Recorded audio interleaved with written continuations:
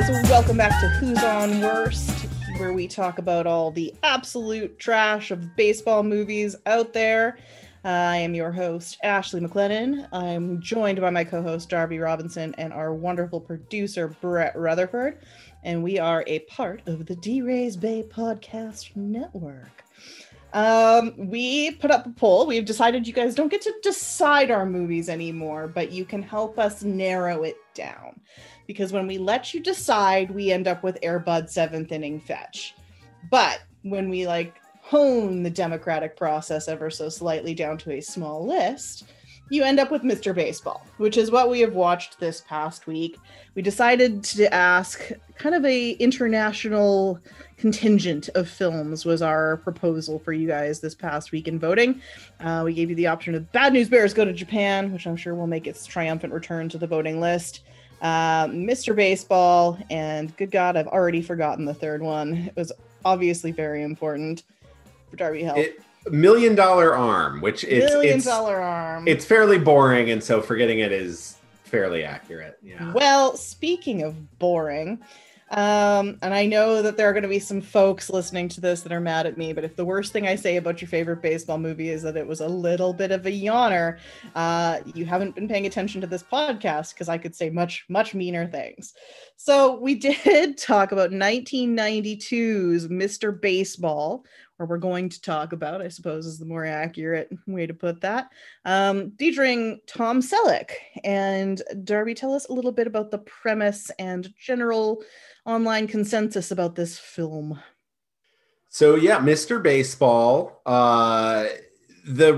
it did not do well in terms of both box office and critical review. It actually is getting just a 13% on Rotten Tomatoes. From the critics, 41% audience score, both well in the negative, which honestly is a little more negative than I think is deserved for this film. But we'll get into that. So let's start off with the synopsis from Rotten Tomatoes. A professional American baseball player whose career is on the wane, Jack Elliott, Tom Selleck, gets traded to the Dragons, a Japanese team. Openly unhappy about the change, Elliott isn't eager to adapt to a new culture and proceeds to get on the bad side of his teammates, including one other American, Max Hammer Dubois, played by Dennis Haysbert. Eventually, Elliott decides to make a real effort, attempting to improve his game and his attitude, but will it be enough to help lead his team to victory? Whoa, there's some spoilers there. I feel like his turnaround was kind of the major crux of this movie, but yeah, sure, Rotten Tomatoes, I don't make the rules. There you go. Yeah, so the movie, it's fine. It's fine. It's totally fine. If this is your favorite baseball movie, fine. Sure. I feel like if this is your favorite baseball movie, it's because you saw it when it came out and it wasn't a giant steaming pile of crap. And therefore you kind of latched onto it and you're like, yay, a good baseball movie. And I feel like that's the only reason this would be anyone's favorite. I feel like if we had watched this after some of the worst ones that we saw so far in this series, I think I would have been like, this might be the greatest baseball movie ever, because it's really quite fine. And actually a lot of the things that I was coming into this expecting to, because I had never seen this movie before watching this for the show. I saw the trailer and I knew the premise of, American baseball player goes to Japan and kooky hijinks ensue. And I was really, especially because it's 1992, I'm like, okay, this time Japan is still this exotic, what's going on over there type of setting in American media, that I was really expecting some cringy, very not aged well, Asian stereotypes and humor. And I was very pleasantly impressed that not really. There was no real, there is nothing as close to the Breakfast at Tiffany's with Mickey Rooney's character. There's nothing like Long Duck Dong from 16 Candles. there is none of like that, like horrifically, like in watching now, like I can't, this is really bad type of things. It's actually oddly, so comedically, this movie is incredibly light, and that's where it kind of is a little dull. It's more of a drama than a comedy, wouldn't you say? Yeah, it's a situational soft drama, because nothing happens that I would consider to be like drama. It also isn't a true romantic film. Like there's a romantic plot to it, but unlike Summer Catch, they didn't really like over attempt to force that as the main plot. And they definitely, like, if you're looking at all the posters and all of the stuff like that, the romantic subplot is not the key or even really heavily featured in any of the promotional material, which is good because that's kind of the level it should be at. But I would say, yeah, it's really, really light on the comedy. And like it kind of like soft toes a whole bunch of lines. Like it wants to be a bunch of different things, which is going to be, I think, a pretty common thread for a lot of our movies, that it kind of wants to be a comedy, but it never really is. And it kind of wants to be a drama, but it never really is. And what it ends up being is a perfectly fine Sunday rainy afternoon watch that you're not going to feel bad about having sat through. If you're a huge Tom Selleck fan, I think this movie is a solid vehicle. If your mom is a huge Tom Selleck fan, she will very much enjoy watching this with you, because he is both shirtless and pantless a fair bit in this film. Lots of Selleck buns in this movie. Yeah. Just get lots of Selleck back. Out. I think it was just a lot of bare back. No, I don't mean that in a really like creepy way, but like literally his back is bare quite a bit in this movie. This is, if you do watch this with your mom, just be very uncomfortable at how much she laughs when he use the phrase mustache ride. Just be like, I don't love how much you enjoyed that, Mom. Definitely gonna hurt our relationship going forward. Yeah, so it's not hit. It's far from Selleck's best work. It's far from everybody in this movie's best work, but it's definitely not bad. And I think the fact that the drama is low stakes, the romantic plot is low stakes, the comedy is kind of there occasionally, but never really. I think that's where the film really is at its worst, is just that everything is just kind of at like a 5, like C. Everything is at like a 5 out of 10, and I think that's it. Never really commits to being one thing or the other. Solid 225 hitter. Lots of singles. Yeah, just a lot of singles. Very low power, low on base percentage. Just I'm not gonna try to like cut you, but like I'm batting you 8th. It's like a 50, 60 grade. Like nothing. Maybe you can do some glove and not hurt you too bad in the field. Like a 2-tool player.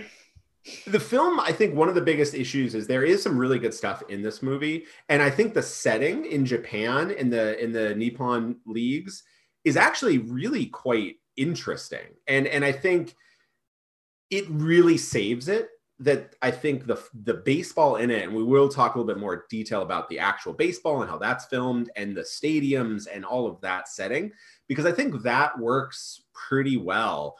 And everybody in this movie looks the part, and they didn't have to do any like quick cuts to save people. Tom Selleck looks like a baseball player. He looks like a aged, kind of on the last legs first baseman. late 80s era baseball player. Absolutely. Yeah, he absolutely looks like late stage Don Mattingly at the plate. Dennis Haysbert, who's in this, who's, 3 years ago, he breaks out in another baseball movie, a much better baseball movie in Major League, as Pedro Serrano. Obviously looks the part. He looks great. He can swing a bat, at least on film. All of they actually, in the credits, they actually do have some ex-players from the Japanese leagues in this movie in various roles. So there's like some good baseball stuff in it. It's just a lot of the story and the plot. It just takes a long time to get going. Yeah. It takes a long time to get where it needs to go. And where it gets to is fine. Mm-hmm. It's just, it feels a lot longer than, it's an hour and 47-minute movie. It feels like over 2 hours. It does. Clocks in. Yeah. It feels very long. A lot of the scenes are much longer than they need to be. Like a lot of the scenes, especially away from baseball, especially between like Jack and Hiroko, I think are especially drawn out. I think they're really trying to lean into that romantic subplot in those parts. And it's never like there's not a ton of chemistry there. Mm-mm. And I don't think you really get one. I don't get why she would like him. That's the thing that kills me the entire time. Like he's kind of an asshole to her. Oops, we're gonna mark that one. Sorry, Brent. It's a good thing you're on the podcast. He's very much like a man child, Mm-hmm. right? So like we're introduced to Jack Elliott. First of all, in a dream sequence, which I was like, I hope this is not how the baseball is shot in this movie. It's very weird, like very spotlight. Like very mysterious, but then it's a dream sequence and you're like, okay, that actually was kind of cool stylized. And it's where he's striking, he strikes out, but then the umpire tells him to get back into the box. Yeah. And it's strike 4, strike 5. Also, second movie we've done with Tim McCarver and Bob Costas. Yeah. So they are recurring now. And yeah, so he has this dream sequence and he wakes up and he's naked in a sorority house, which I sincerely hope that was a sorority house it's because it was weird setting. He's kind of like he wakes up next to this girl covered in a giant teddy bear, and she knocks like a small twin size bed. Yeah, like she very small knocks massive teddy bear off herself, and she's like, "Oh, hangover." And then he like wanders off to the bathroom. But as it pans out, there's like 14 girls sleeping in this like sorority barracks, and it's like it was uncomfortable. Like I can't love it. Can't claim to know what sorority houses are like because I was never in one. Shocking to all of you, I know. But it didn't look right to me. A naked Tom Selleck, completely buck naked Tom Selleck walking through a field of sleeping girls is not how I would have started my baseball movie, but I think you know what? He was supposed to look like a big stud, but Ma'am Darby, how old was he in that scene? You did the math. I think he's for me, 47 at the time of this movie in 1992.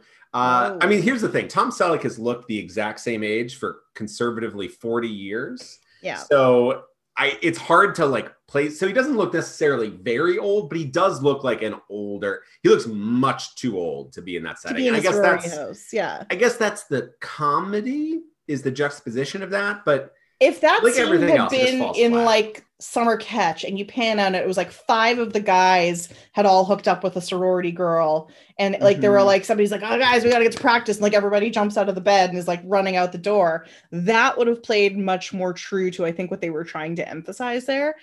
That's a better punch up of a joke too. Yeah. Than one of the sorority girls hooking up with a Yankee and everybody else just sleeping in the same room is very weird. It's creepy. Yeah. Also, so full disclosure, I'm on this episode, but I did not watch the full movie, but I did get through this scene. And like Jack Elliott, you're a Yankee and you've been a big leaguer for a long time. And, you know, whatever, fully consenting adults, but college girls still? Like, is that still in your repertoire? Like, maybe move on to something else. You're an older guy at this point. He says in a scene not too long after this that he was the World Series MVP. And I gotta think that like you him and Air Bud. And somebody does ask, I think one of like the first things he gets asked when he's in Japan is, "Did you sleep with Madonna?" And I, like honestly, that's the caliber he should have been at if he was a World Series MVP playing with the New York Yankee. New York Yankee. This is like, there is a to not like to put a too fine a point on it, but like think of the series of women and gift baskets that Derek Jeter is so famous for. Madonna included, right? I don't know, but maybe. It was either him or A-Rod. It was either Jeter or A-Rod. It was one of the two. I think it might have been A-Rod. Always competitive. It feels more like an A-Rod. But, I'll search. You guys keep going. But that's the type, like you're talking about like at that level, right? If you are like a young starlet, your grade is Yankee. It's not Cincinnati Red. It's a New York Yankee. It's the captain. It's not Shane Spencer of the Yankees. It's Jeter.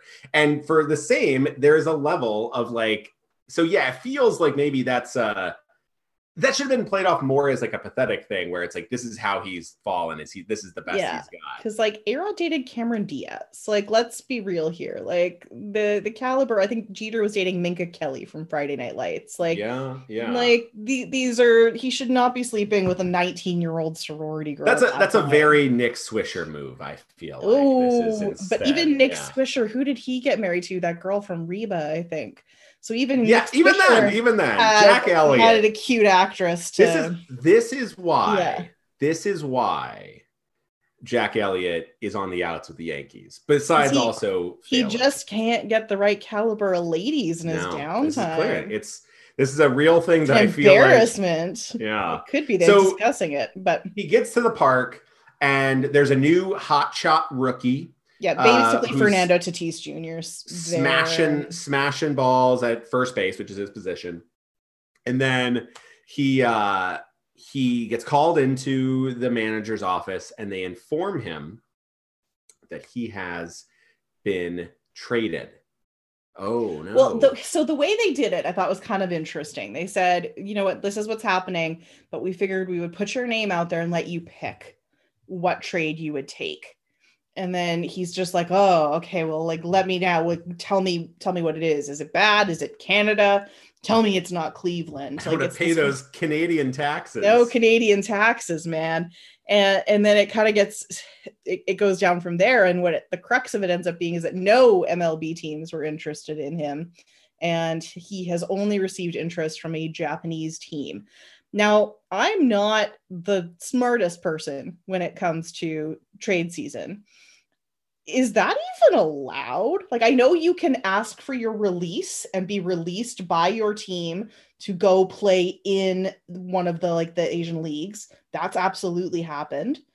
I've never heard of a player being traded to a different country's league. So if you had the rights, so the Yankees still probably had Jack under contract. If the player wants to go overseas, then the team still owns the rights. They can work out like a trade with them for like some monetary amount. Usually what you're talking about is more just the player wanting to go and more of like a business thing. It's not so much like I guess if you had, like, if it was like a Fernando Tatis or like Aaron Judge was like, I just really want to go to the KBO and just annihilate some pitches, that Yankees would be like, I would need a lot for that. Like, that's a crazy thing to do.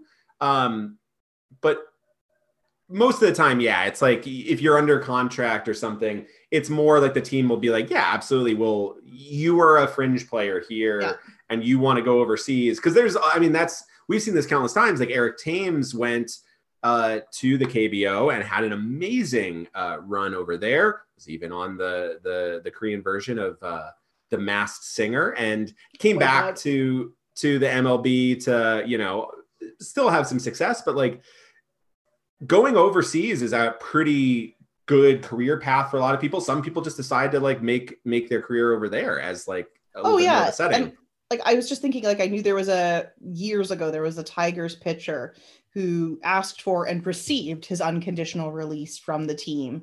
And he was a guy that was like fringe, minor league kind of a, taxi squad kind of dude.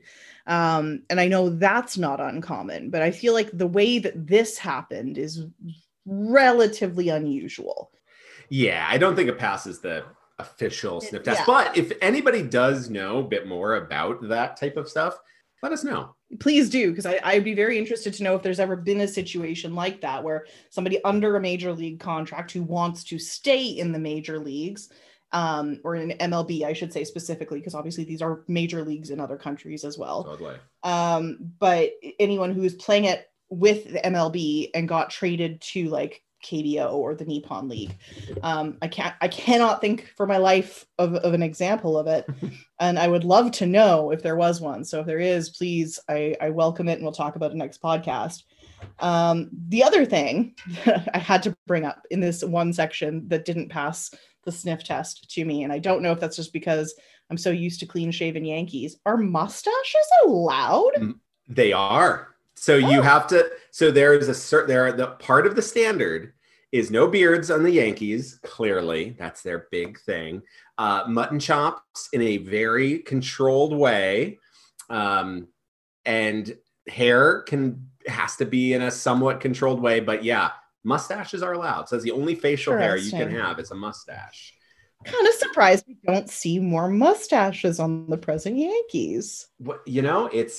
I would like to see more people bring it back. Just look like a solid. Just to kind of like toe the line of appropriateness, right? Because like the whole thing that we now I think generally assume with the Yankees is no facial hair. So like a guy with a big beard joins, and you're like, sorry, buddy, off with the beard. But I'd like to see a guy with a big beard join and just leave the stash. Just get the mustache, yeah. Get that stash going. Feel like we should see more of that. I would approve. Why not? Yeah. So Jack Elliott gets traded to Japan to the Kenichi Dragons. What I did find that was interesting is they did have they used real Nippon League stadiums. They use real Japanese League stadiums. They use real Japanese teams. The Kenichi Dragons are, a very real team. They are heated rivals of the Yomiuri Giants. This is what I found that I thought this movie did really quite well was that they treat the Japanese leagues as a serious deal.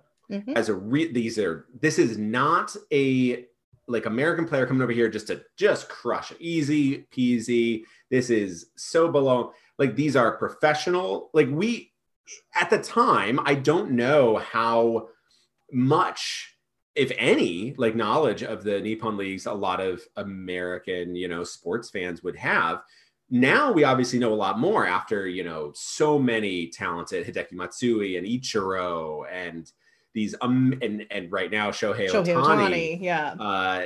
These amazing, great MLB players who were also, legends in the Nippon League before coming over. They were sort of showcasing this is a widely considered that the Nippon League is the highest level of foreign baseball, just below the MLB. So you have MLB and you have Nippon League as a really, fairly comparable. It's not Major League Baseball. That is the highest of that, but it is the best of foreign baseball. Yeah. And so it's treated like that. So it's a big deal that he's going over there. Former World Series MVP of the Yankees. That makes sense. And, immediately we're paired with his interpreter, Yoji, who is going to try to save him from international incidents. Yeah. And make sure he takes his smarmy, sarcastic answers and, twist them nicely into how, to ways that'll play well with the Japanese media. Yoji is absolutely the one comedy aspect of this movie that really works for me, because he's not played as that's the thing I really like. And just as a little segue, the thing that I loved about Jack arriving in Japan is that Jack is treated as the fool. And it's not, look at all these weird traditions and things that people over here do. Look how silly this is. It's him not understanding the way the culture works, but he's the one who is constantly looking foolish for not understanding that. And I think that's on him. Exactly. And I think that's kind of a rare thing in a fish out of water, in a foreign land kind of movie, is that usually everyone else is made to look ridiculous and the American is spotlighting that because, look how different this is from where I come from. And I think Yoji is a really good example of that because he's immediately assigned as Jack's interpreter. I love that they call him an interpreter right out the gate. They don't use the translator. They don't do the whole, they get it right. And you can see how shell-shocked poor Yoji is right off the boat, right out the gate. He's like, oh, this guy's going to make my job such a pain. And it's charming the way they start to work together.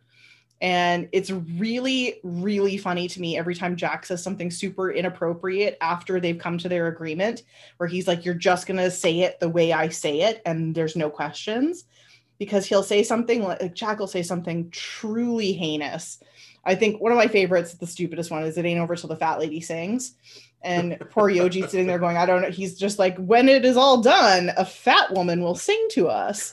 And I'm it's the one genuine place I think where the humor actually really works.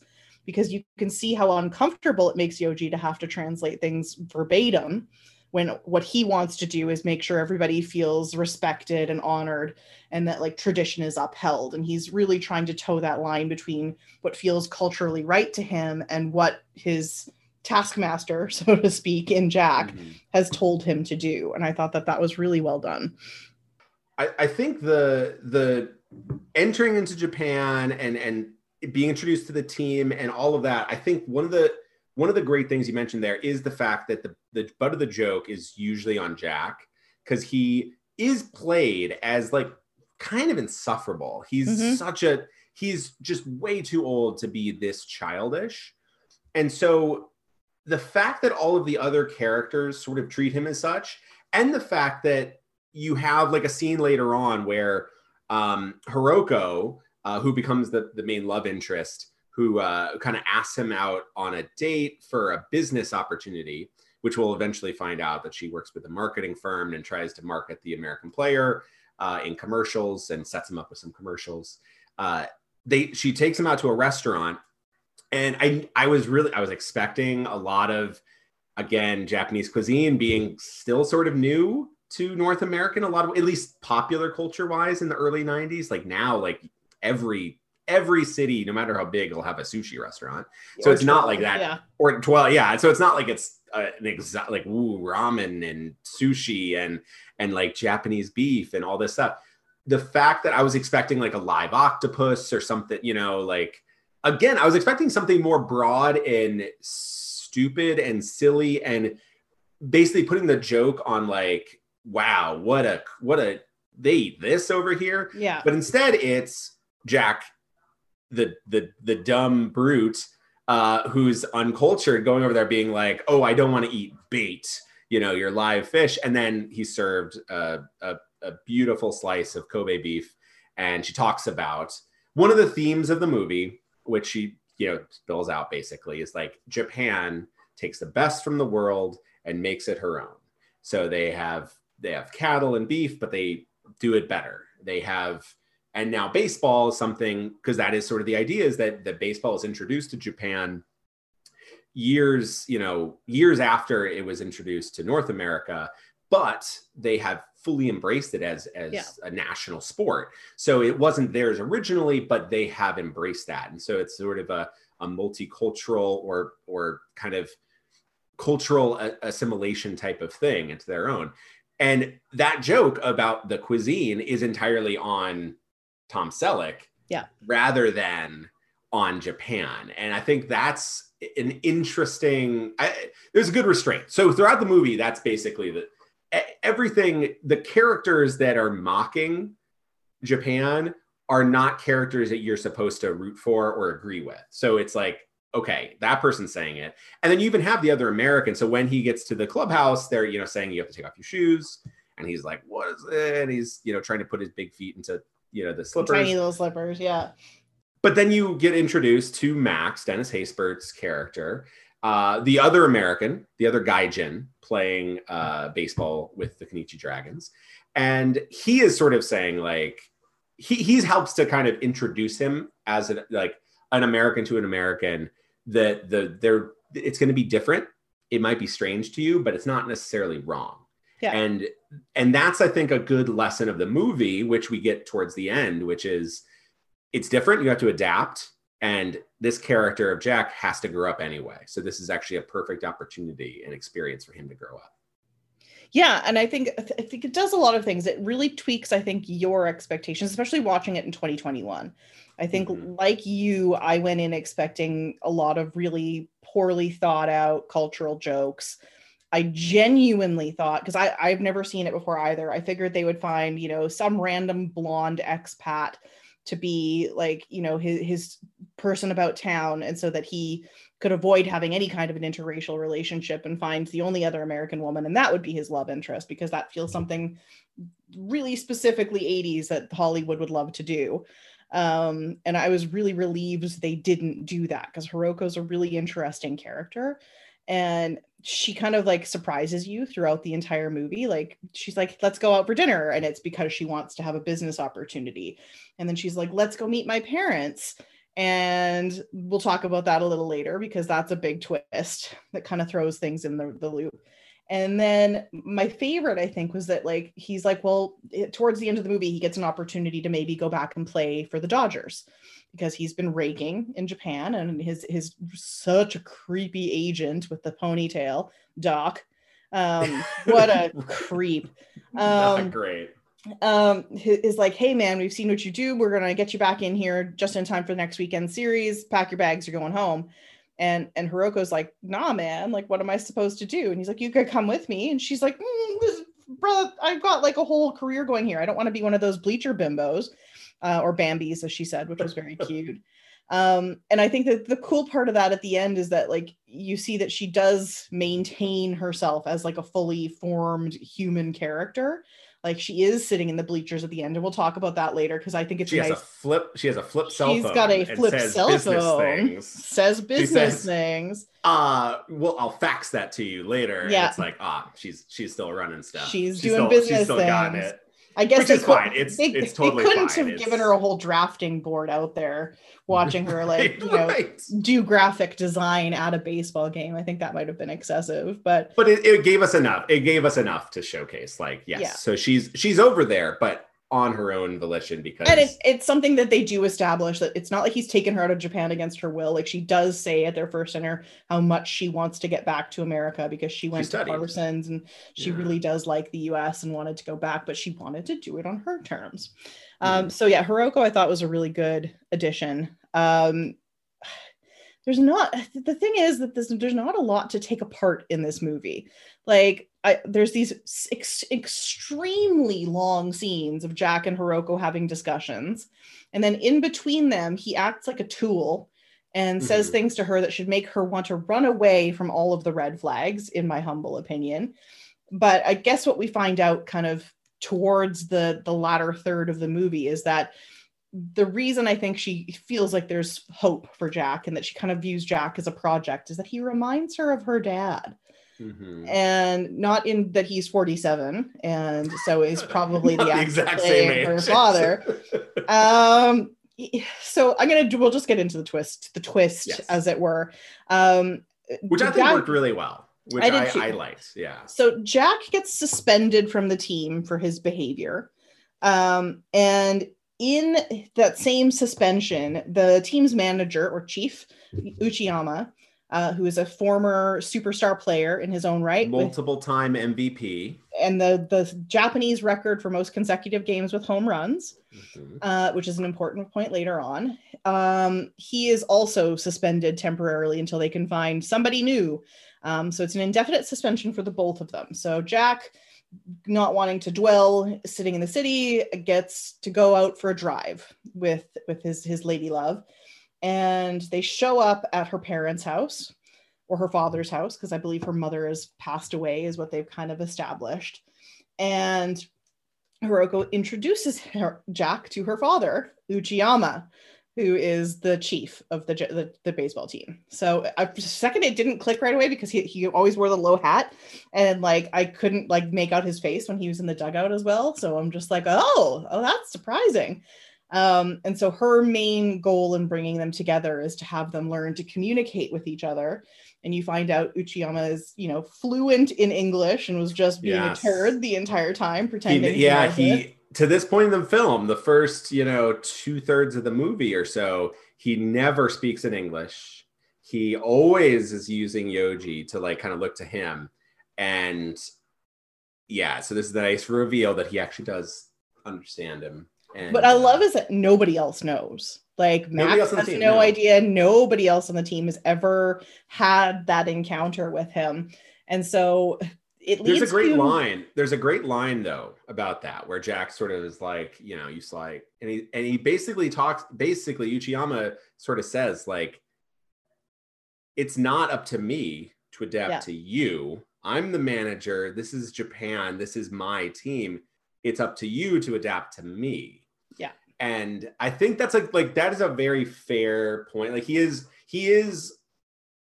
towards the end of the movie, what needs to happen is both Jack and Uchiyama have to kind of learn to grow together, both of their styles. But I think there is like, it makes more sense though, coming from like, he is the manager. He is the guy that's the big shot in Japan. I think I think it's played well. I get that character. Understand why he is the way he is. Yeah. It does lead to what for me is the most uncomfortable scene in the entire movie, where they're having dinner and it's Jack and they're sitting around the table and it's her grandparents and Uchiyama and they're eating noodles. It's her traditional Japanese dinner that the grandmother has made. And it involves slurping noodles, but like you dip a small amount of noodles into like a sauce and then you slurp them. And so Jack is watching this entire procession and the loud slurping noises, which is awful enough. I mean, I don't want to like, but it's so hard to listen to if you're not in the process of eating. It was disgusting. But then what happens is that Hiroko's just like, no, it's polite. Go ahead. Because he looks very concerned. But I've never cringed so hard as to like, he goes right into the big bowl with the biggest mouthful of noodles I've ever seen. And just the loudest, most appalling slurping. Everyone around the table I cringed so badly. Like, it was so uncomfortable. I made a note that the noodle scene made me ill. Yeah. It was, but from start to finish, to be perfectly honest, because it is just... The beginning part didn't bother me as much. Like, it was just the family. I'm like, I don't love that sound. I don't love it. But when Jack was doing it, like, every hair on my body stood on end, and I was just in, like, a fight or flight mode. I was just ready for the scene to end. The second it started, I was like, I can't take this slurping. This is so bad. Yeah. And yeah, so, but right. So it's the scene where it's again trying to be, I guess that was a joke, but if it was meant to be played for funny, it was just it was so badly done. And then there's a fight and Uchiyama and Jack kind of start going at each other. And Hiroko's just like, I've had enough of you two. I'm going, and then walks out of the house. And Jack's like, WTF, lady, you're my ride. And Uchiyama's like, oh, bro, if you didn't realize that this was her plan the entire time, you clearly don't know my daughter at all. And then it launches into, in classic early 90s fashion, a training montage, because why not? In which the two of them start working together. One, so that Jack becomes, a contributing player to the team, but it also becomes Uchiyama learning from Jack, in a sense, what he can do differently as a manager to get more out of his team. So early in the film, Jack comes in and he's just completely he is resistant to learning or adapting in any way. So there's different ways that the Junichi Dragons train, and they're all strange and funny to Jack, and he doesn't want to do it. And so then he takes charge of like getting to lead a training, and he mocks the whole thing. And basically he is just completely flippant of it. And then in the batting cage, he's just raking and crushing balls. And then they basically decide to be like, okay, now you think you're all great. Let's actually throw you something that like we got over here. Like, because that's the big key. If you haven't watched any Nippon League or watched any Japanese, players that have come over, one of the biggest things that you'll see is that potentially, besides Shohei Ohtani, velocity is not going to be like the biggest thing. They're not going to necessarily be like throwing 101, but Yu Darvish sort of proved he had great velocity, but so many different pitches, so many different pitch shapes, so much movement, so much creativity, just unbelievable art form of pitching where it will come from every which angle and be breaking all over. And it's so hard to hit a guy who has like 7 different types of pitches that can use all of them effectively. And basically Jack can't hit some of the screwballs and sliders and curves that are thrown at him. And it's because Uchiyama says he has a hole in his swing. And it's throughout the whole thing that he is kind of telling him like and at the dinner, the grandfather even says, you have a hole in your swing. Well, even poor Yoji is just like, put your wrist. And he's just like furious about it half the time because he just won't listen. But yeah, It's that he's unwilling to accept constructive criticism because he believes, hey, I'm World Series MVP. I've been doing this for decades. There's nothing wrong with it. Look, I can get the ball out of the park. And then slowly, there's a line earlier in the film that kind of relates to that, where before he gets traded, or when he's getting informed that he's traded, that he says, I led the team in 9th inning doubles in the month of August. Yeah. Which is like just really it's like a prime baseball player, like trying to focus in on a stat that really makes him look good. My other favorite line in the movie is when he's first doing the training in Japan with Max, and he's like watching them do all these ridiculous moves, and he's just like, we're baseball players, not athletes. And I'm just like, oh yeah, that's just a solid one-liner right there. And it's so good. And they're more athletic than I'll ever be in my life. Like I don't doubt that for a second, but like, let's be real here. A lot of baseball players are not like athletes. Like, you know what I mean? So anyway, I thought that was a cute line. Let's take a very quick pause. And then I think we should come back and talk about the baseball, because I have something very specific about the ball. It's like the baseball aspect of this itself that I want to get into, that I think was really the one biggest success of this movie. So let's take a quick break and we'll be right back. So Darby kind of alluded to this at the beginning of the episode, and I really do want to focus a bit on the baseball aspects, because while they are kind of few and far between for a movie called Mr. Baseball, this movie did something really tremendous that ties in really closely to stuff we've talked about in the past as being kind of successful movie fodder for baseball movies. We saw it in Fever Pitch. We saw it in Rookie of the Year. And I think what this movie did so well was the crowd stuff.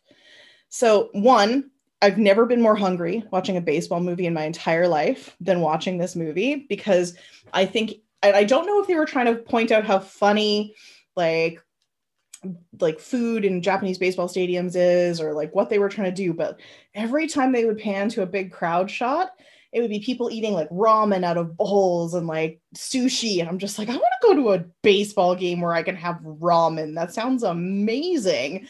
And the other thing that they did at the same time was these really great out of stadium shots.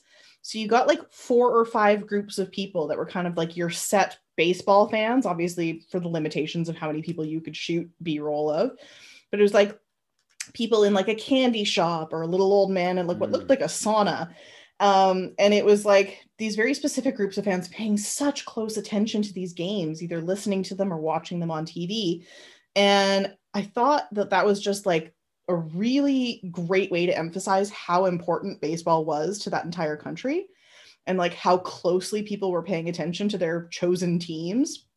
And these just enormous, massive crowd shots of like balloons and noisemakers and just things that you don't even see that level of enthusiasm in American crowds. Like it was just such a well done representation of how much Japan loves baseball. And that I thought was easily one of my favorite parts of the whole movie. I completely agree. It really makes me, as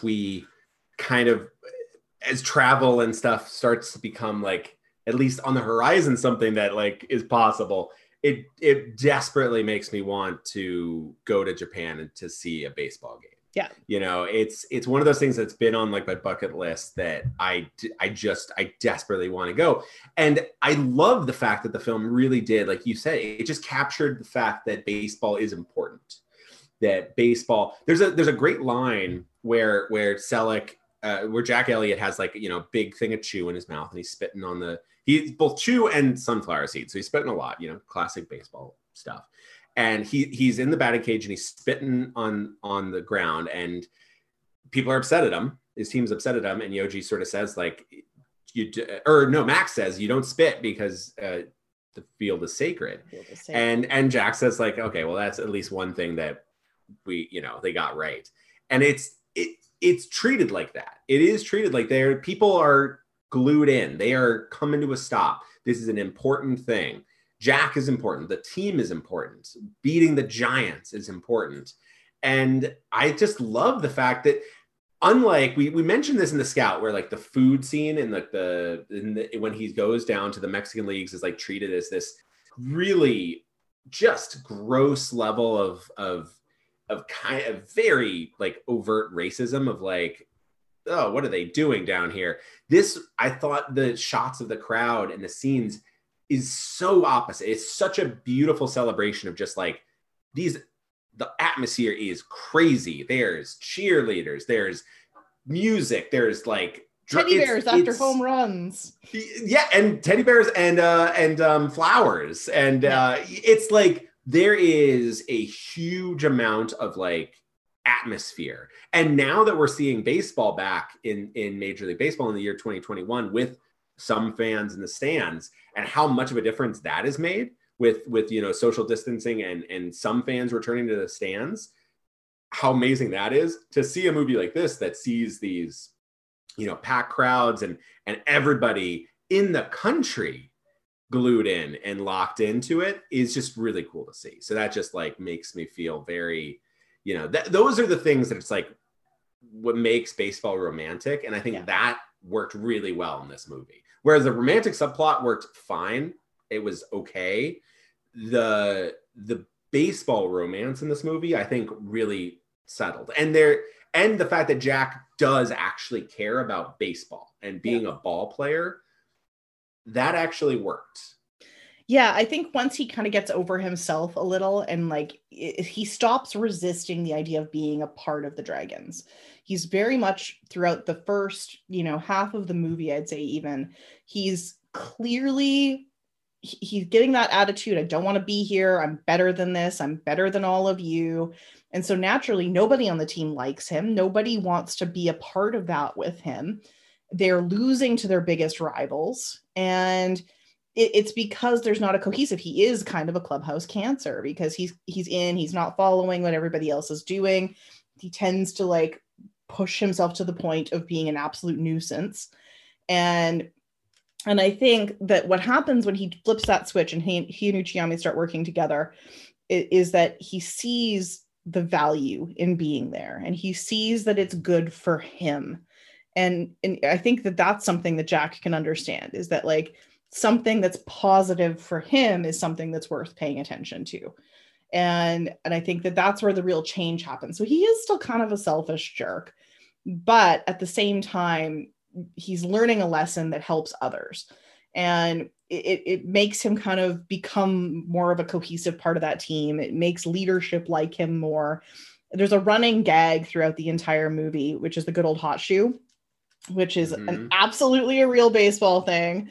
And it's great because you first see it when he's with the Yankees and they've got a guy up from the minor leagues for his cup of coffee. And Jack's like, and it's clearly like a tradition with the guys for the new guys, right? So that he's sitting there, he's like, don't worry, it's just a game. You always got to remember, just have fun. And then all of a sudden the guy jumps up yelping and his shoe's on fire. And so he tries the same thing with the captain of the Dragons team, who is a guy who's, I want to call him Mookie because he calls him Mookie at one point, and I can't remember his actual name, but it stuck because of Mookie Betts. I think it's like Moochie or like what is it? I think it's Moki. It's Mukai. It's Mukai. And he's like this very serious dude who's captain of the team and obviously wants no part in Jack being there. And so Jack sits down with this pretense of wanting to make peace, where he's just like, hey man, like, here's what I want to do. And, it's the worst possible timing because he's just in the midst of this game where he's proven himself to be the biggest like jerk on the face of the planet. Nothing is going right. He should not be playing jokes or like making himself any more the focus of attention at this point. And what he does is he lights Mukai's shoe on fire in the midst of this, trying to get a laugh out of it, trying to get people to lighten up a little bit, but like the worst possible game to do it in. So nobody's having any of it. And then after the whole training montage, after everybody's kind of come together and we've had these turns of character, Mukai comes up to him and is like, sits down and he's given him a bit of a speech about like, what it means to be a part of the team and welcoming onto the team. And the whole process is just like this perfect like bookend, because as he's having this conversation, somebody is lighting Jack's shoe on fire. And I'm like, that's cute. Like it's taking something that's very real and absolutely something we have seen real baseball players do in dugouts. And like, making it like this path to acceptance. And I thought that was actually a really cute way to do that. Yeah, I liked that there is this, as the film goes on, there's certain things that Jack mentions in the differences between Japanese baseball and American baseball, and the sense of like, okay, well, in MLB, you know, people are going to like take risks. They're going to take an extra base. They're going to dive for catches. They're going to do a hard slide at second to break up a double play. But in Japan, that he's being explained that, you know, that you don't do that. You play it safe. You don't try to do that. Show up anyone. You don't show up anybody. You don't try for that like injury play. You don't try to bring shame to the team. And so what I like that the film does, as you know, you kind of as there's this training, as he's learning how to incorporate himself into the team, that the team does do a little bit of a shift. Like we do see in the final game with the Yomiuri Giants, we do see a nice diving catch from Mukai. We see some extra bases taken, you know, people going, you know, second to third, and you know, we see after Jack gets hit by a pitch and the pitcher doesn't tip his cap, or he does, but in a sarcastic. It was a sarcastic doffing of the cap. Jack is not the one that charged the mound like he does earlier in the film, after not realizing that when you get hit by a pitch and the pitcher tips his cap, he's just saying like, "Look, I'm sorry, I wasn't meaning to do that." This Giants pitcher was absolutely meaning to do that. The whole team, the whole Dragons, run out and have a nice benches clearing, you know, kerfuffle. And what I like is that it's not that the team has to learn Jack's way and the American way to win, because in the very the climax of the film, or the baseball action, we get a repeat scene again, like a good story that's, you know, getting that repeat action is I need to set it up because we mentioned it earlier. Are you talking about the bunt? We're talking about the bunt, right? This is actually, so I'm going to take a quick second here to set it up. So after the training montage where Jack is back on the team and Uchiyama is basically saying like, I'm going to get fired. The ownership has already said, you're done. You've brought shame to us. You're out, but we're not going to get a new coach yet. So you are going to be the manager, but Jack's benched and you're done. He's like, listen, I'm out. You're out. Let's just shake it up, right? And so Jack's back to play, and he's now, with this newfound appreciation and newfound teamwork with the team, they're doing great. They're crushing it, and Jack is crushing it, and he's hitting home runs again and again and again, multiple games in a row. And so now he is on this precipice when he's about to face the Giants for a chance at the pennant. He has one more game. If he hits a home run, he will break Uchiyama's record, his entire record. 7-game record, you betcha. Yeah, home runs in a game. So, or home runs in consecutive games. Yeah. So that's a huge sort of setup going into this. Both they want to win. Obviously, it's a heated rival. They've been working together, but there is a bit of personal glory on the line for Jack.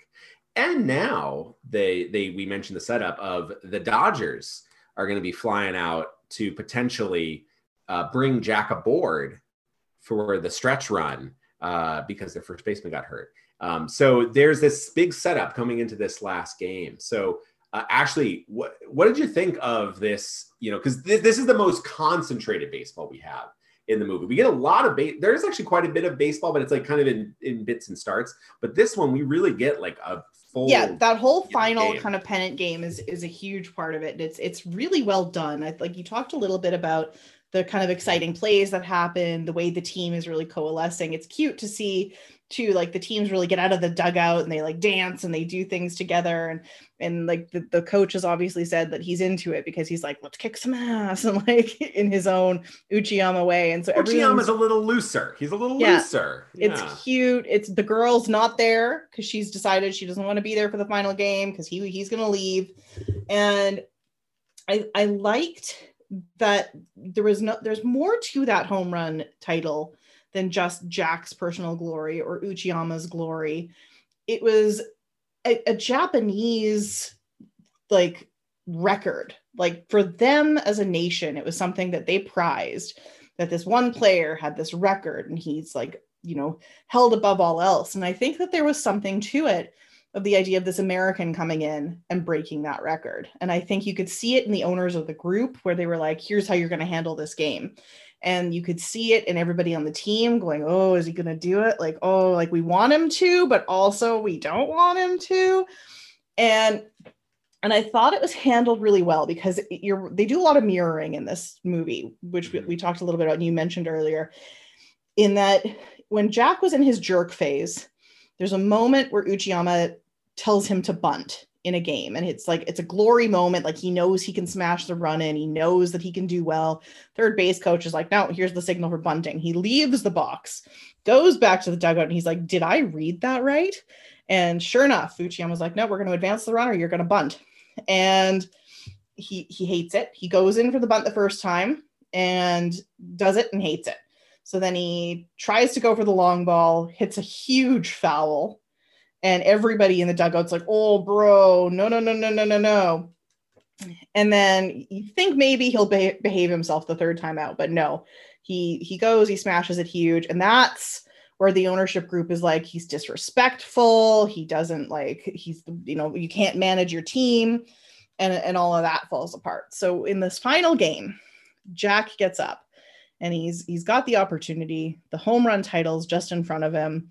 He takes all game. He has been pitched away. So that's the big key. Is they even mentioned that the Gaijin, the American player for the Giants at first base, basically says it's like a 1,000 yen for every strike he's thrown. Yeah. So it's like first he gets intentionally walked, then he gets hit, then he gets intentionally walked, but then he touches the home plate. He gets a hit up the middle because he swings at a pitch out of the box, but he touches home plate. Yeah. So basically, it is a sense like the Giants are like, they will not throw him a pitch to hit. Yeah, they don't want the American taking the title. They also don't want the strongest hitter on the team being able to, you know, it's two parts. So I think that plays well, but then it's his last chance. It's his last at bat in the whole game.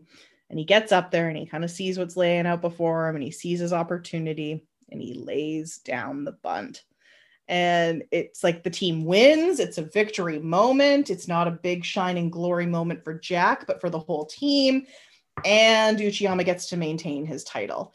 And I thought that was like a really beautiful like ribbon on the relationship that they'd established, on what they'd built together as a team. And it was a very feel good baseball to watch that whole part, because it does make you feel things like you're right. Like the baseball in this movie is the romance, and there's not enough of it. And I think that's the major problem, is that scene plays so well. You feel really kind of emotional about it, and about how everyone kind of comes away a winner without Jack having that big moment of glory with the, you know, giant home run.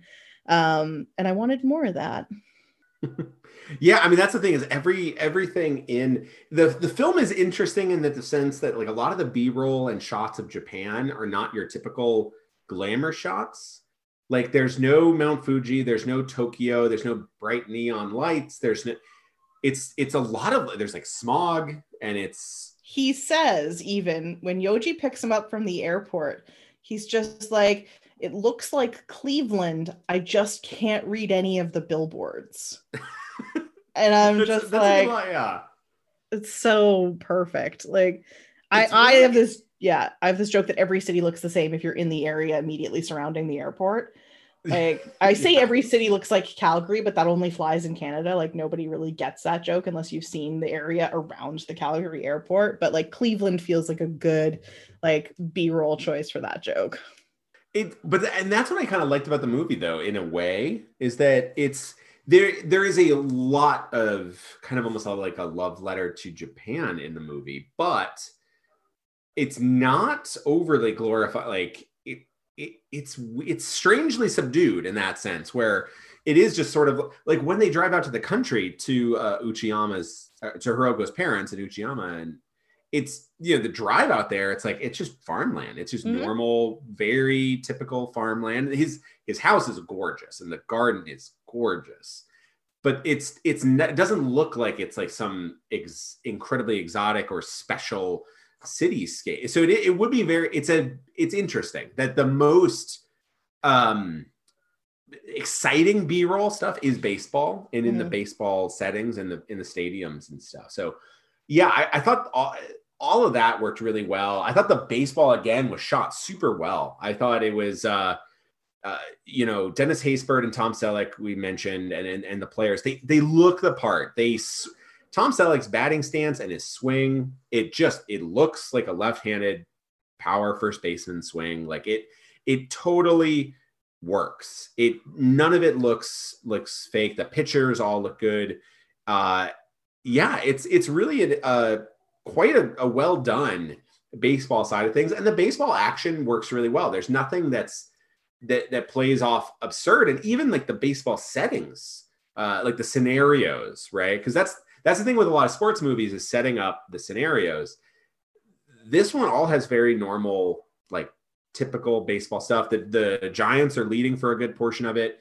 The Dragons kind of fight their way back a little bit, and until, you know, the end where they win on that surprise bunt, which would be a very surprise. You would not expect Jack Elliott to drop down a bunt. He has tried one bunt and jumped out of the box, the only bunt that they've seen in the entirety of his career in the Nippon League, and you would not expect that. So the defense would be unprepared for that. So I thought that the baseball just really worked. Like that was the part that really worked in this film, to like really strong levels. I did think the film, from the point where you reveal that Hiroko's dad is Uchiyama, and Uchiyama and Jack's like kind of heart to heart on, the film like is like, it is humming along. Yeah, that's where the pace really figures itself out. It's the stuff leading up to that. It's just so long to get to there. Yeah, it's those really boring moments. And I always hate to dig into it, but it's those boring moments between Jack and Hiroko that really do drag on the first part of the movie. Like there's the scene where they're out for dinner. That scene feels like it takes a half an hour.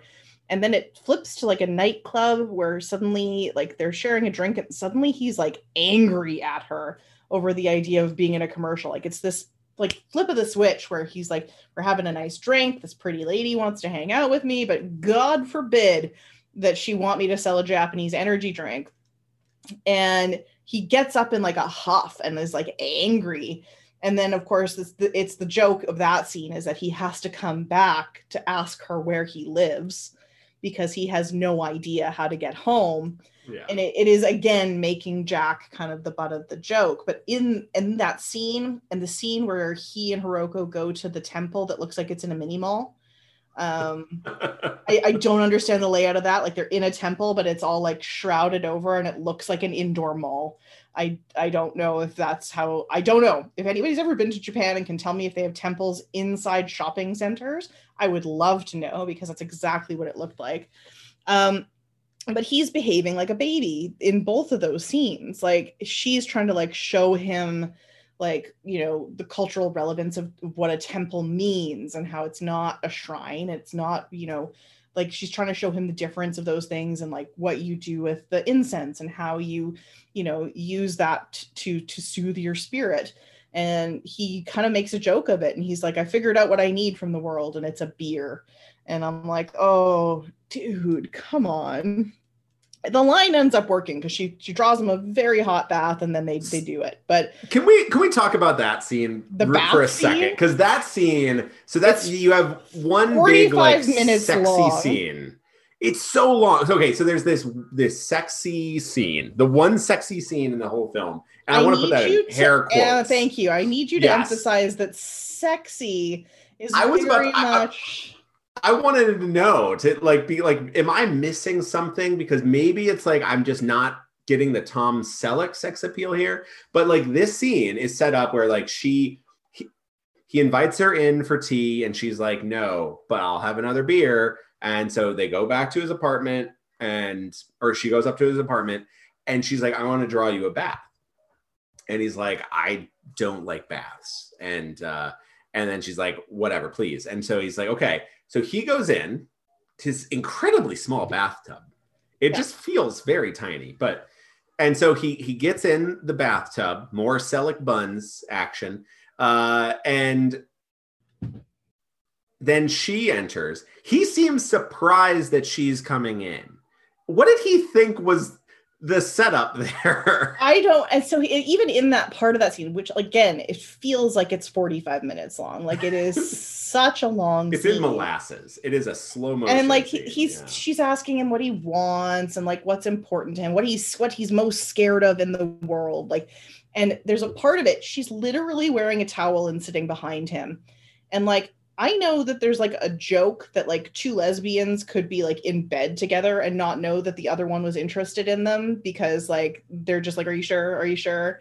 But like he is naked in a tub and she is sitting behind him in a towel massaging him.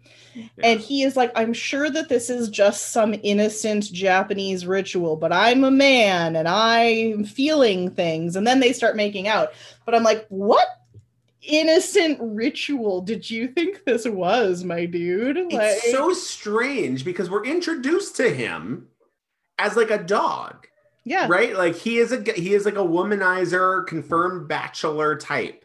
Right? Like that is how we're a character that wakes up in the middle of a sorority house in a sorority dog pile, basically, is not a character that would be like tentative and shy. Like he grabs a small washcloth to cover himself. It's like, what is happening right now? Like when she says, "Can I draw you a bath?" Like I would imagine, like the thing that he would be thinking is like, yeah, here we go. Like this is like that would be his. He's the Yankee. He's the guy that's like probably sleeping around town. Like was his response to that? Like she's like, "I've drawn you a bath." How was his response? Not like the most Jeter thing to be like, "Are you going to join me?" Like, yeah, where's the smoothness, Selleck? Come on, what is happening in this covering character? Your junk with a face cloth. Shocked that she's coming in, covers his junk. It's like, what is happening right now? Like, what did you expect? She's clearly trying to. All I kept thinking was like, how is she going to fit in this bathtub? It is too small for just Selleck alone, and. Yeah, so it's like, but then it's a long scene where you do get this emotional thing where he talks about how he's like, I'm a ball player. Before I was a ball player, I was a ball player, and it's this it's a strange scene to both pack in emotion and sexiness, and it doesn't. It kind of works on the emotional side, but it's so slow, and the sexiness part just seems weird because he seems so hesitant. What is happening in this scene? Successfully mirror raw emotional vulnerability with super sexy chemistry. The greatest example I can think of is season 2 of Fleabag, the confessional sequence. If you've watched it, you know what I'm talking about. And quite frankly, I've never in my life vacillated so quickly between sobbing my face off and going, whoa, Andrew Scott, where have you been all my life? But like, you can do it, right? Like it's very possible to have somebody be vulnerable and open without that being a deterrent to sexual chemistry. Like, but it doesn't work because I don't think you've gotten to a point yet where we care enough about Jack to, one, care that he finds romance, or B, really feel that there's an honesty to that confessional sequence, right? Like it's just, he's opening up, but yeah, he's in a bathtub with a lady in a towel behind him. How much of that's guided by what he thinks she wants to hear? And so I just don't think it works. And it's too long. And it's too much, and it's too completely devoid of any kind of sexual chemistry. Right. So that's my question here, because I found it not sexy. No. Okay, good. It's not, confirmed. And I don't think that's just because I'm not into Tom Selleck. Like I think that he's objectively a very handsome man. Even and his physique at 47 in that movie, you got to say, it's pretty impressive. Pretty good. Good job, Tom. Yeah, and we see enough of it. Like it's sorry, Darby, I shouldn't have done that when you were drinking. Too much of it. Too much of it. You see a fair bit of Tom in this. But I think it just didn't work. I never really connected with them as a couple. And I don't know why. I genuinely think it's because I felt like she deserved better than him the entire time. And I just couldn't like feel for this smart, well-educated woman with a great job. Clearly, like she's capable of being a sexual aggressor. Like she's a free-thinking, smart, savvy, beautiful woman. And she wants to be with this like giant man baby who thinks he's better than everything in her country. So I think that just never clicked for me. Like maybe so at the end of the movie, she's come to America. He is on the Tigers, but as a coach now. He is a manager of or at least maybe a bench coach or something, hitting coach of the Tigers. Yeah. Yeah, because one of the kids shows up and calls him chief, and he just gets like this glow about him where he's just like, "What'd you call me?" And she's like, "Sorry, coach, sorry." And it's like, no, you can call me chief. I thought that was cute. I also thought it was very, very fitting for two reasons that he ended up with the Tigers. One, he was facing off against the Tigers in the opening dream sequence where he struck out like 7 times. So I thought that was kind of nice. And at the end, he's not a strikeout. He's part of the team. And of course, I think the biggest reason it makes sense that he ends up with the Tigers is that what is Tom Selleck most iconically known for in his entire life, aside from his mustache? It's from being Magnum PI, wearing those Hawaiian shirts, and wearing that Detroit Tigers cap. It's true. So I thought that was like a very nice, like round package. We are going to take another quick break, and then we're going to talk about who we would take for the Rays on our team picks and some final thoughts about the movie. So we'll be right back. So before the break, we were talking a little bit about how well it fit that Selleck ended up being with the Tigers at the end of this movie. And I guess while we were paused, Brett did a little research, which I think gives us a little bit of insight into maybe why Selleck wore that Tigers cap all of Magnum PI. So it turns out Tom Selleck, as Darby kind of brought to my attention, is from Detroit, and we assumed, hey, maybe he's a Tigers fan. Turns out he is, and there's this really cool story from Spring Training 1991. I got a couple paragraphs on it from the Detroit Free Press. So it reads, Tom Selleck doesn't get nervous much, but when the actor spotted Al Kaline coming toward him in the spring of 1991, his stomach began knotting up. He was sitting at his locker stall inside the Detroit Tigers clubhouse in Lakeland, Florida, getting dressed so he could take the field for practice. He was there doing research for a movie called Mr. Baseball. Suddenly, Kaline pulled up a stool to chat. And as I was looking at him, I noticed the players all looking at me, Selleck said, but Al kept talking, asking how I was doing. Right about then, Selleck stuck his foot into a cleat and into a mess of goo. Kaline had come over to distract him. He suckered me, Selleck said. He loved pulling pranks. That was a story from Sean Winder of the Detroit Free Press. And maybe that inspired some of the hot shoe. The shenanigans. Yeah. I would like to believe that. That's fantastic. Funny. Al Kaline, you dog. I'm going to have to look into that a little more and maybe write something about it for BYB, because that is funny. That's fantastic. That is super we will cool. link that story in the write-up for this podcast. Oh, That's man. really cool. Sorry. So, we're going to have to pull up. I've just pulled up the IMDb trivia page on this, and there's actually some good stuff in here. Apparently, Nolan Ryan pitched to Tom Selleck so he would have the experience of 100-mile-per-hour baseball headed straight at him. That's just terrifying. Yeah, it talks a little bit about the Magnum PI connection. No wonder he looks the part. So if you face Nolan Ryan, you'd look the part. While preparing for the movie, Selleck spent time with the Tigers during 1991 spring training. He was even brought into a game as a late inning pinch hitter, managing to foul off one pitch before striking out. Oh, that's amazing. That's great. So Tom Selleck, great, huge Tigers fan. That it makes sense. Seeing the fact that the Tigers are the team he's with at the end and the Magnum PI thing, I always am a big fan of when actors kind of are like actors and actresses have like a fandom, and then they're like, can I just my character like this thing? You know, whether it makes sense or not, I would like this in there. I think that's always fun. So that's really, I like that story. That's a cute. Thanks for finding that, Brett. That's amazing, Brett. I love that as a good wrap up.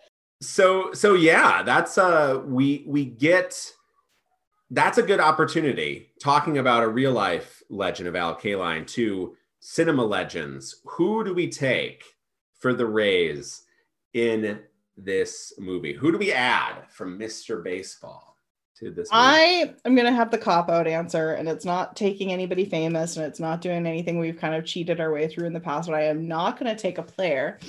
I'm going to take our lovely interpreter, Yoji, because I am of the genuine belief, praise Manny, that a good interpreter is an absolutely essential part of a clubhouse dynamic, and Yoji is a gift, and I am taking Yoji, the Japanese interpreter. There you go. I like that pick. There's always some talented Japanese players coming over, so that sets you up. We have Yoshi Tsutsugo right now. Going forward, who knows who else will be joining the Rays? So, I mean, Shohei Ohtani is going to be a free agent one day, my friends. There you go. Brett, I don't know. We talked earlier before the show started, and there was both a wry smile on both of our faces. And I'm curious if we're both going to take the same, somewhat cheaty, but also very accurate in the film answer. I don't think it's cheating. I mean, he is in the film, if not for just a short period of time. The rookie in the movie who I was shocked to see in a New York Yankees uniform. A Hulk of a man, yes. Frank Thomas, who two-time American League MVP for the Chicago White Sox. I mean... Wait, that's who played the rookie?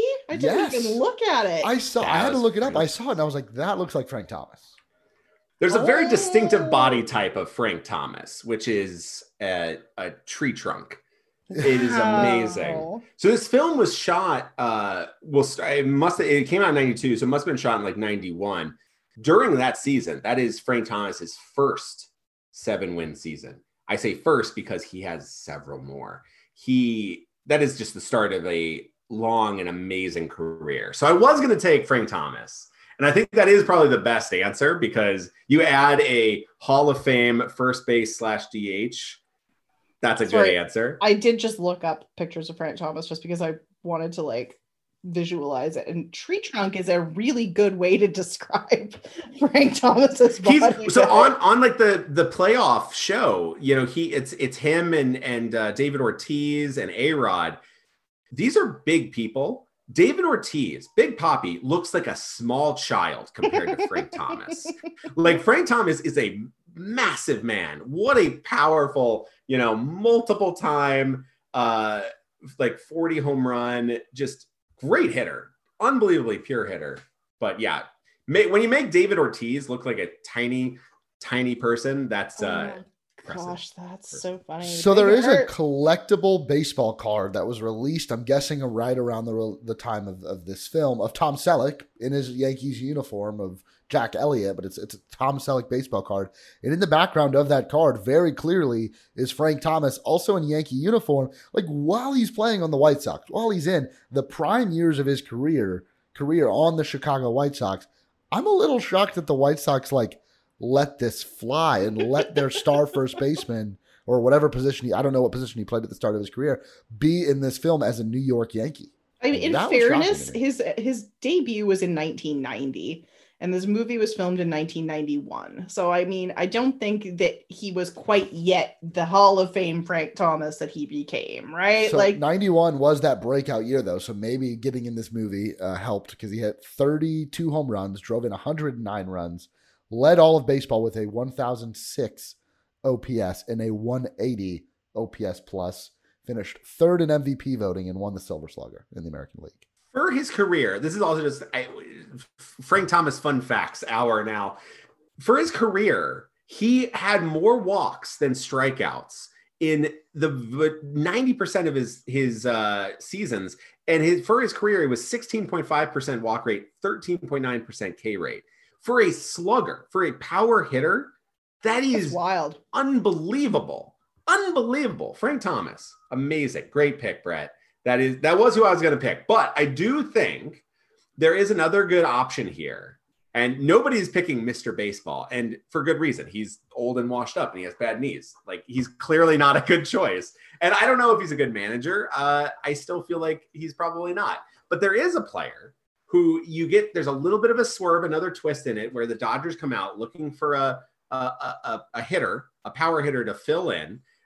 Weird that you go to the Japanese baseball leagues to fill in for the end of a season for a power hitter. Like, it's very strange. Call up somebody. What are you doing over there? Service time manipulation in the 90s? What's going on? But they do go over there and they are scouting, and it's led to believe they're scouting Jack Elliott. But the person that they do sign with the Dodgers is Max the Hammer Dubois, Dennis Haysbert, Mr. State Farm himself. I'm going to take Max the Hammer Dubois. Good power hitter. He definitely has some good speed and wheels. We saw him take some extra bases. Solid addition to the team. And unlike Jack, a really good team player. Yes. He was able to fit into a clubhouse. He is the only American on the team for probably a while. That is a tough setting to be in, and he incorporated himself well. So I think he would make a great addition to the Tampa Bay Rays. So I'm going to take Max. I like it. It's a good move. I think all spectacular picks. I think can't go too wrong.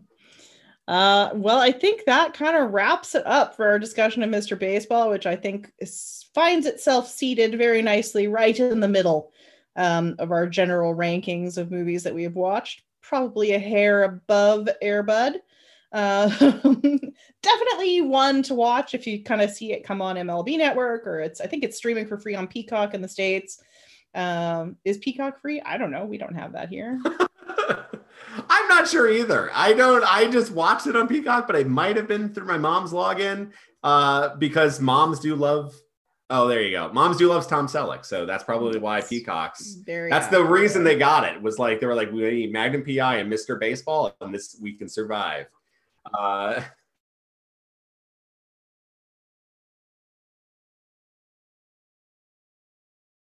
So NBC Universal, if you get any more subscriptions for anybody looking to watch Mr. Baseball, you can send the checks our way. Send the royalties on down.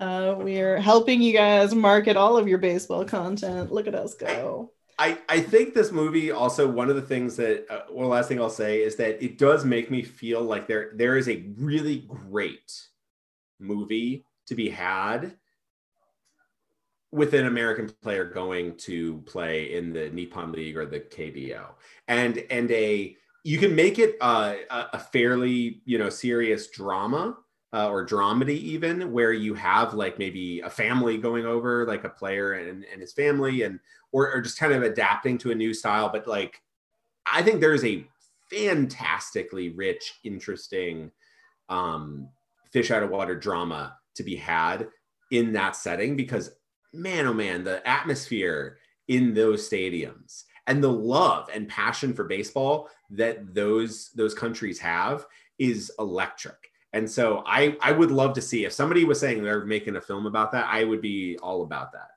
I feel like every one of these episodes is going to end with us deciding how to make a better version of the movie that we would rather see instead. I think that's how we've kind of crafted this, is well, if I were writing that movie, it would be like this. And it'd just be a sequel, Mr. Baseball 2.